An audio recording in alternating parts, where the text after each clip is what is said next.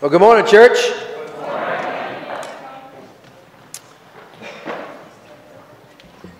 A pastor noticed a little girl standing outside the preschool Sunday school classroom with a picture she held under her arms. It was a picture of Jonah and the whale. Well, the pastor decided to have a little fun and play the devil's advocate, and he said to her, "What's that you have in your hand?" "Well, this is a picture of the story of Jonah and the whale," she answered. "Well, you don't actually believe that story, do you?" he asked. "Why, of course I believe it." "I mean, you really believe," the pastor continued, "you really believe that a man can be swallowed up by a big fish, stay inside of him all that time, and come out okay?" "Oh, yes," she said confidently. "This story's in the Bible. I know it's true." "Well, can you prove it's true?" He pressed a little bit more. The girl thought for a moment and said, "Well, when I get to heaven, I'll ask Jonah." "Well," the pastor pushed a little bit further, "what if Jonah's not in heaven?" Well, the girl put her hands on her hips and declared, "Well, then you can ask him." I think he met his match. Well played. You don't actually believe. It's a question asked by skeptics to Christianity. And if you're honest, there have been times in your life, even as a follower of Jesus, that you might have had your doubts. I mean, is all this just wishful thinking? I mean, what if? What if there is no afterlife? What if this life is all there is? And then the temptation then is, well, if that's the case, I better get what I can now. You know, YOLO, right? You only live once. YOLO, it was a slang term, became popular 10 years ago. I think the phrase has kind of disappeared, but its philosophy is still very much alive. You only live once.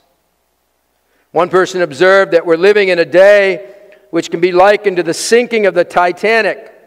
That the philosophy seems to be, if you're going to be a passenger aboard the sinking Titanic, you might as well go first class. Really? I mean, are you living as if this life is all there is? What if the Easter story is something I just want to be true, not wanting death to have the final say? I mean, what if Jesus did not rise from the dead? Well, that leads me to our passage this morning that we're going to look at. And so if you're not there, turn with me in your Bibles to 1 Corinthians chapter 15. It's in the New Testament, after the Gospels and after Romans. Then you'll find Acts, Romans, and you'll find 1 Corinthians. Go to chapter 15. In a moment, we'll be looking at verses 12 through 34. But in this section we're looking at today, God, through Paul the Apostle, addresses an issue that had crept into the church. And actually, the church in Corinth was facing many problems that the church today also faces.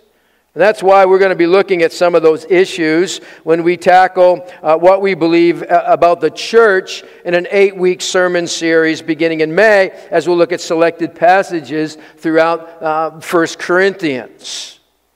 But what is the specific issue that Paul is addressing in chapter 15? Well, the church in Corinth was denying all hope of a future resurrection of our physical bodies. Well, where did they get that idea? Well, the pagans in that day believed that the soul was eternal, but that the body, the physical body, was evil. And they taught that the body is kind of this prison that we have to live in now, but when we die, that will be the end of it. No more physical bodies going on in the afterlife. And so the problem in the church that Paul the writer, under the superintending of God, is addressing is that some were embracing this pagan philosophy. They were denying that our bodies are resurrected. And interestingly enough, though, they still held on to the belief that Jesus was resurrected, but that human bodies cannot survive death. But they were not denying the resurrection of Jesus. Jesus' resurrection wasn't the issue for them. It was in believing that we are resurrected too. And so then the temptation for the church, and it's a temptation alive and well for us as well today, is to adopt this mindset that says you only live once, you might as well get as much out of this life that you can. Perhaps you're living that way. Well, Paul plays the devil's advocate to make his point. He argues from a very logical position. I'm going to give you 4 statements this morning. The first statement is Jesus' resurrection and our resurrection are inseparable. Jesus' resurrection and our resurrection are inseparable. That's where Paul goes first. You can't take a resurrected Jesus and deny a future resurrection. All right, I hope you're looking in your Bibles with me. 1 Corinthians 15, verse 12.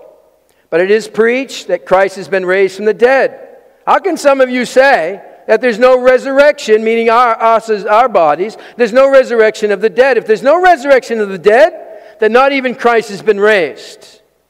In other words, if human bodies cannot survive death, then Christ's body did not survive death because his was a human body. You see, at the very heart of our faith is the empty tomb that could not be and never has been explained away. And the people Paul is writing knew that there was way too much evidence for Jesus' resurrection. There were over 500 witnesses, most eyewitnesses, most of whom were still alive. And they could have, if they doubted, gone and asked any of those eyewitnesses if they needed more evidence about Jesus' resurrection. And they would say, yeah, we saw him. But for the people Paul's writing to, and its contemporary problem in the church today, they were living as if this life is all there is.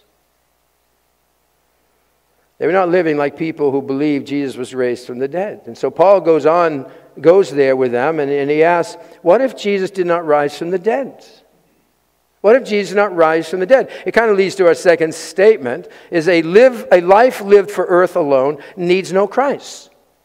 A life lived for earth alone needs no Christ. So what if Christ did not rise from the dead? Well, then the following things are true. There are several things here he mentions that are true if Christ did not rise from the dead. Verse 14, he gives his first one. If Christ has not been raised, he says, our preaching's useless, so is your faith. Do you see what this is saying? If Jesus did not rise from the dead, we would not have one page of the New Testament. If Jesus did not rise from the dead, the apostles would have no gospel to preach. We would have no story to tell. If Jesus didn't rise from the dead and there's no Easter story, then honestly, you should get rid of me as your pastor. Honestly. You should cancel all services. You should shut down the church. I mean, you can read all the books you want. You can go to every Bible study you can. I can preach until I have no energy left. We can build the biggest church in the region. We can fill our schedule with all kinds of church activities. If the tomb is not empty, everything we're doing as a church is a total waste of time. Total waste of time. And it's rather bizarre to me anyway, that preachers who do not believe that Jesus is alive and do not believe what the Bible teaches about this Jesus can stand up front each Sunday and have anything to say. What is there to preach about? What can they talk about for 10, 20, 30 minutes? Themselves? Or can they tell everyone, oh, just how you're so nice and good and you guys are doing great? Keep going.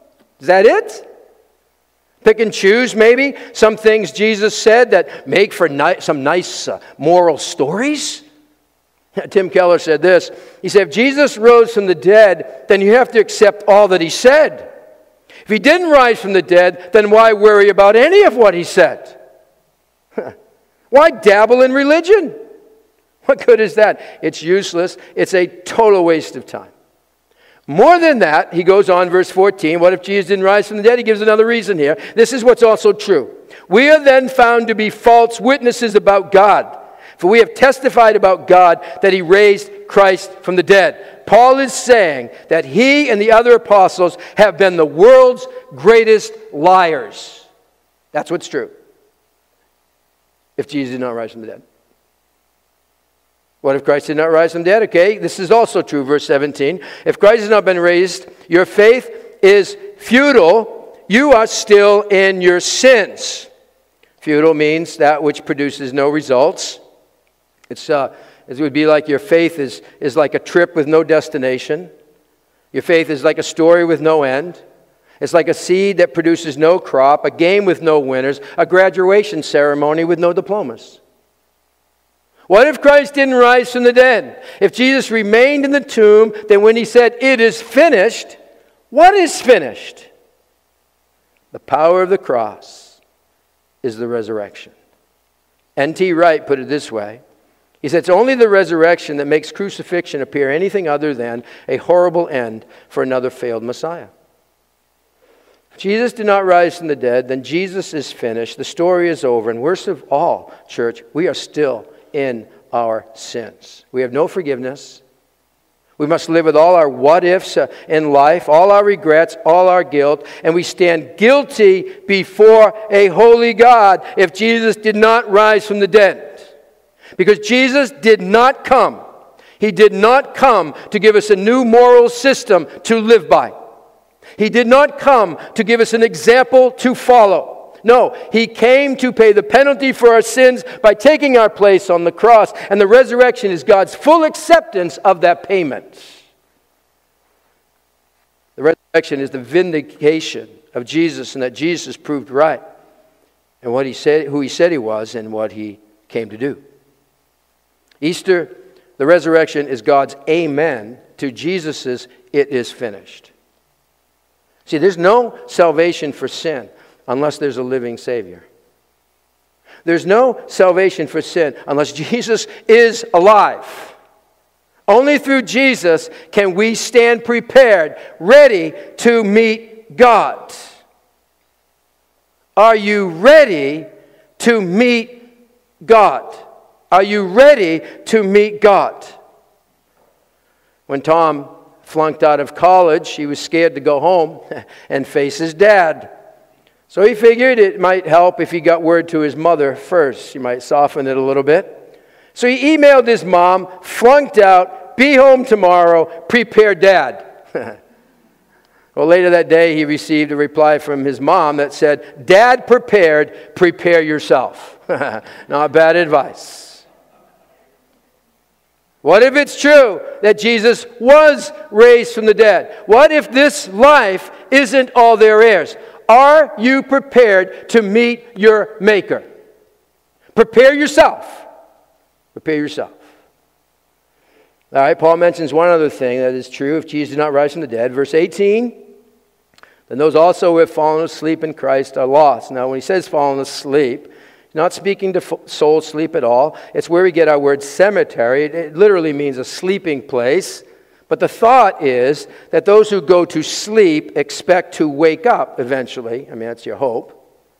In the same way, followers of Jesus who have died will wake up in eternity. I think right then. But if Christ is not risen from the dead, then death wins. There's no hope for anyone on the other side of the grave. This life is all there is. A life lived for earth alone needs no Christ. But you say, well, but to live as if we have hope in Christ and be wrong is still better than to not live for Him at all. Okay, I see where you're going with that. Paul would disagree in this context. Paul would disagree. In verse 19, he says, if only for this life we have hope in Christ, we ought to be pitied more than all men. We ought to be pitied. If we believe in an afterlife and there's not to be a resurrection, then our darkness is all the darker for it. To trade this limited life for eternal life and there not be one is foolish. If we only have hope in Him for this life only, then what a pitiful bunch of people we are. That's what he says. We would have turned from the things of this world to follow Him. We would have been ridiculed. In some cases, some are persecuted. We would have served Him even when it was inconvenient. We'd have done all of that and much more, all for nothing. Unless the resurrection is true.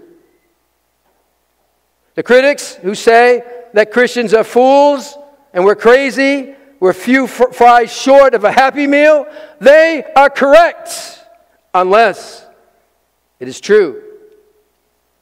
The critic Richard Dawkins, writer of God Delusion, he characterized belief in God as delusional. He is correct, unless it is true. To believe in a God who would crucify his Son in our place is insane, unless it is true. And thank God for verse 20 here, our third statement. The future has broken into this world. Paul doesn't leave us there. Verse 20, 2 words, but now. Consider how much hangs on those 2 words, but now. But now. But now Christ has indeed been raised from the dead, the first fruits of those who have fallen asleep. Now, when it speaks of first fruits, it points to more is coming. That first apple on the tree, more is coming. That first strawberry, more is coming. The first showing of barley harvest, and that day especially, is evidence to more to come. It was a very happy day when you saw the first fruits, for you knew there was a bigger harvest coming. And that's why he says in verse 23, but each in his own turn. Christ, the first fruits, he goes first. And then when he comes, all those who belong to him will then go and be resurrected. So what is to come in the future is broken into this world, because 2,000 years ago, Jesus came back from the dead, never to die again. And one day, he will return King of Kings. That's what verses 20 through 28 get into, and I'm not spending a lot of time in that. Sorry about that. But one day, he will return as King of Kings, and on that day, all those who have died will receive resurrected bodies. See, it's no small thing to say that those who are now dead will someday rise and live again. For the future broke into this world when Christ rose up from the grave. One Sunday afternoon, a dad and his son were driving around, and they happened to go past a cemetery. And this 5-year-old, as they're going past the cemetery, noticed a large pile of dirt next to a freshly dug grave. He saw this big pile of dirt next to a freshly dug grave, and he shouted out, "Look, Dad, one got out." One got out. Well, the dad commented that every time since then, when I pass the cemetery, I'm reminded of the one who got out. And because Jesus got out, the future broke into this world. He broke into our worlds. What are the implications of that? Well, there's a lot. Let me just give you a couple here as we stick to our passage. But because Jesus got out, here's an implication of it. And one of the applications of that, one of the things we look forward to is that even though there are many delights in this life, right? There's of taste and smell and sounds and sights and touch. I mean, some beautiful things in this world that we can enjoy and take in, right? But how many of you would trade your bodies right now in for a new one? Right? I mean, if you're honest, you would. I mean, I wake up in the morning with a new pain, and I'm saying, what in the world did I do? I just slept last night. How is this possible? And some of you young folks here are going, I have no idea what you're talking about. You wait. It's coming. This body doesn't work as it should. We do all we can. We can use all the duct tape we want to get these bodies to work, to look better. That's fine, but they still break down. Further down in this chapter, I'm not looking at these verses, but you can read it for yourself, verses 37 through 49. It speaks of the glorious physical bodies that we will receive in heaven. That we can experience, what we can experience with these temporary bodies will be transformed, enhanced, enriched. And with glorious new bodies, think of this with me, all our sensual delights will be enjoyed in a fuller, more lasting, deeper way than what we experience in this life with these physical bodies. Oh, that would be glory. Now, I think at times we tend to downplay the significance of our physical bodies. Scripture speaks of our body being bought with a price and that we ought to glorify God in our bodies. See, God will not desert the body in the grave. Our physical bodies will be with us throughout eternity, but transformed into glorious bodies. Oh, what a happy day that will be. But what if Christ did not rise from the dead? We have no hope that our unfulfilled desires of this life will be satisfied in the life to come. That's one implication of that. Well, let's think on this some more. What's another practical implication of the fact that Christ did rise from the dead? If he didn't, there would be no answer to all the brokenness we see in the world right now. Because Jesus got out, all things in this crazy world will be made right. All the injustices we see presently will be dealt with.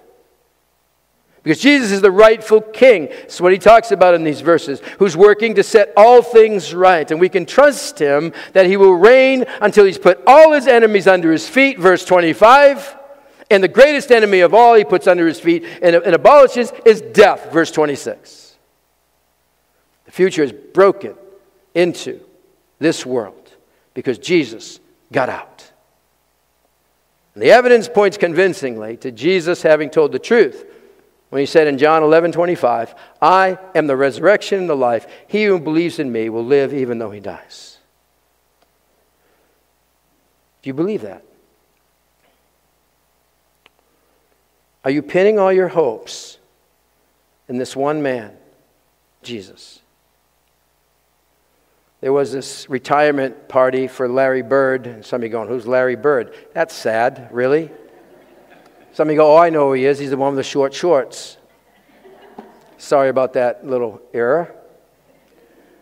But there was a retirement party for Larry Bird in the old Boston Garden. And during this party, the former Celtics coach Casey Jones, who coached Larry Bird, told this story. He said, it was the end of the game, and we were down by 1 when I called the timeout. I was drawing up this play on the sidelines only to have Larry Bird dismiss it, saying, get the ball to me, everyone else get out of the way. Coach Jones says, I responded, I'm the coach. I call the plays. Then I turned to the other players and said, get the ball to Larry and everyone else get out of the way. It was probably a good idea. And it was. Larry Bird, what he said that he was going to do, he did, and they won the game. They staked the outcome of the game on one man. With much more at stake, are you going to pin your hope for eternal life in one man, the risen Lord? Who is it logical to invest your life in? You're banking on him. So the scoreboard doesn't read death won, it reads Jesus won. Death died the day when Jesus rose from the dead. And so the question is, do we live as if this is true? I ask myself, and here's the final statement for this morning. The resurrection is a game changer for how we live. The resurrection is a game changer for how we live. Paul continues with using an argument from logic. Look at verse 26. Now, if there's no resurrection, what will those do who are baptized for the dead? If the dead are not raised at all, why are people baptized for them? That's a good question. Why are people baptizing for the dead in the first place? What's going on here? Many opinions on this. I'll spare you all that. And honestly, we can't be quite sure. I believe Paul is referencing some practice they were doing in that day. And his point isn't to condone or maybe even necessarily condemn the practice, but his point was to argue, if death is the end, then why are you doing what you're doing? It doesn't make sense. It's illogical. And Paul then moves it to a personal example. Look with me at verse 32. He says, if I fought wild beasts in Ephesus for merely human reasons, what have I gained? Probably not literal, though some think so, but I think it's metaphorically speaking. He fought much opposition in Ephesus. They were like beasts. And he fought this opposition in Ephesus for his faith and the preaching of the gospel. Why? Why would he put his life at risk, face personal attacks, put up with all this opposition if this life is all there is? Why? Why is he doing all this if this life is it? If I do all that for merely human reasons, Paul says, what have I gained? And then he continues in the end of verse 35, if the dead are not raised, let us eat and drink, for tomorrow we die. What if there's no afterlife? What if Jesus did not rise from the dead? Well, you might as well just party hard. What if Jesus did not rise from the dead? Then enjoyment of bodily pleasures is limited to this life, but go after it. You only live once. You might as well live it up. Don't bother with giving yourself to others and wasting your time on doing things for God and what Jesus asks us to do. No, but here's the truth of it. Here's the truth. That whatever you believe about the afterlife, the reality is we all have limited years. Right? You can agree to that? If death is the end and there's no forever for you, then you still have limited time here on earth. But if there is an afterlife and your limited life is over, who's the fool? And millions of people, maybe some of you here in this room, live like this. They live every day on the basis that this is the end. Church, I ask you, are you living as if this life is all you get? Do your priorities and your schedule and your decisions and your lifestyle reflect one who believes Christ did rise from the dead, or does it reflect one who believes Christ did not rise from the dead? Two choices. And as we come to another Easter, what if is a question, and it cuts both ways. Because what if can be asked as a form of regret, right? Like, what if we hadn't done that? What if I never said that? What if I said yes to that opportunity? What if I said I love you one more time? What if I had been guided more by faith than by fear? And we can easily get overwhelmed by regret. What if? But the question doesn't have to be only one of regret. Instead of it being a question of missed opportunities, it can be a question of hope, a question of possibilities. What if? What if I really lived as one who believes in the risen Christ every single day and I go hard after the Lord? What if? What if I believed in the power that raised Jesus from the dead? What if His power galvanized us, energized us? What if Jesus did rise from the dead? It's a game changer. It's an everything changer. It changes my perspective. It pokes holes in my reasons for not obeying God and for not witnessing for Him. It gives my life meaning and purpose because He is risen. And because He is risen, death is not final, life is not futile. Death is not final. Life is not futile. Let me ask you, why'd you come to church this morning? Why'd you come to church this morning? What was your expectation of the Easter service? Were you hoping to be moved emotionally? To be entertained? Or perhaps you walked in this morning hoping to not be disturbed in any way. Do not disturb. There was a contest, 2008, by Embassy Suites, and they held this Do Not Disturb contest in which contestants would come up with their own variations of these door hangers. There were over 7,000 entries. One person submitted this variation of Do Not Disturb. They said, "There's good reason for you not to knock right now." I like that. Another entry said, on this Do Not Disturb sign, instead of saying Do Not Disturb, it said, "Shh, I'm hatching a plan to bust some little soaps out of here." Another one said, "Pillow fight in progress. Do not disturb." But then there's one entry, it was one of the 5 winners actually, and she said, "There are days when I wish I could wear this around my neck."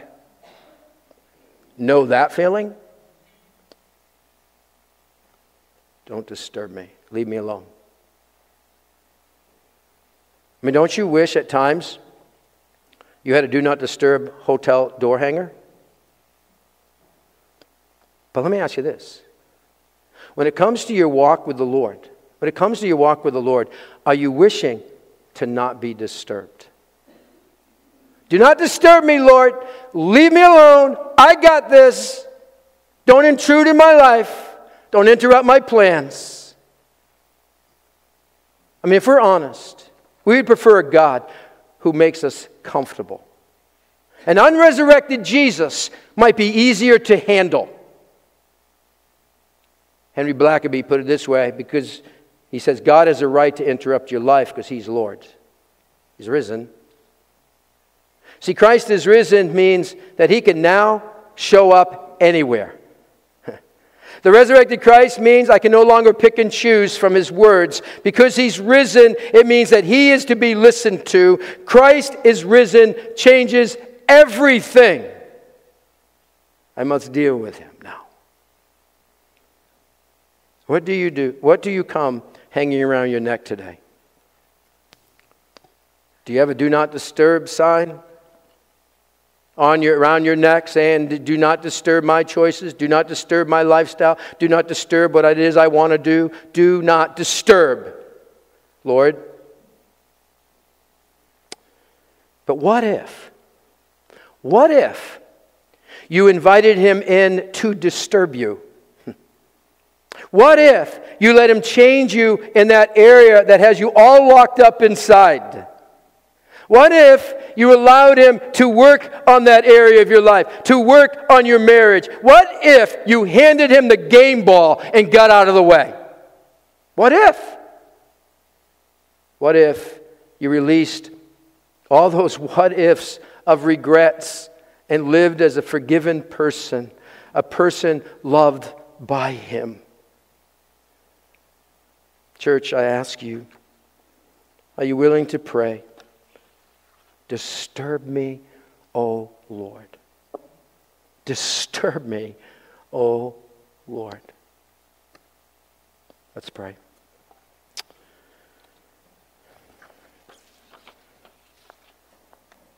God, whatever that looks like for each one of us in this room, including myself,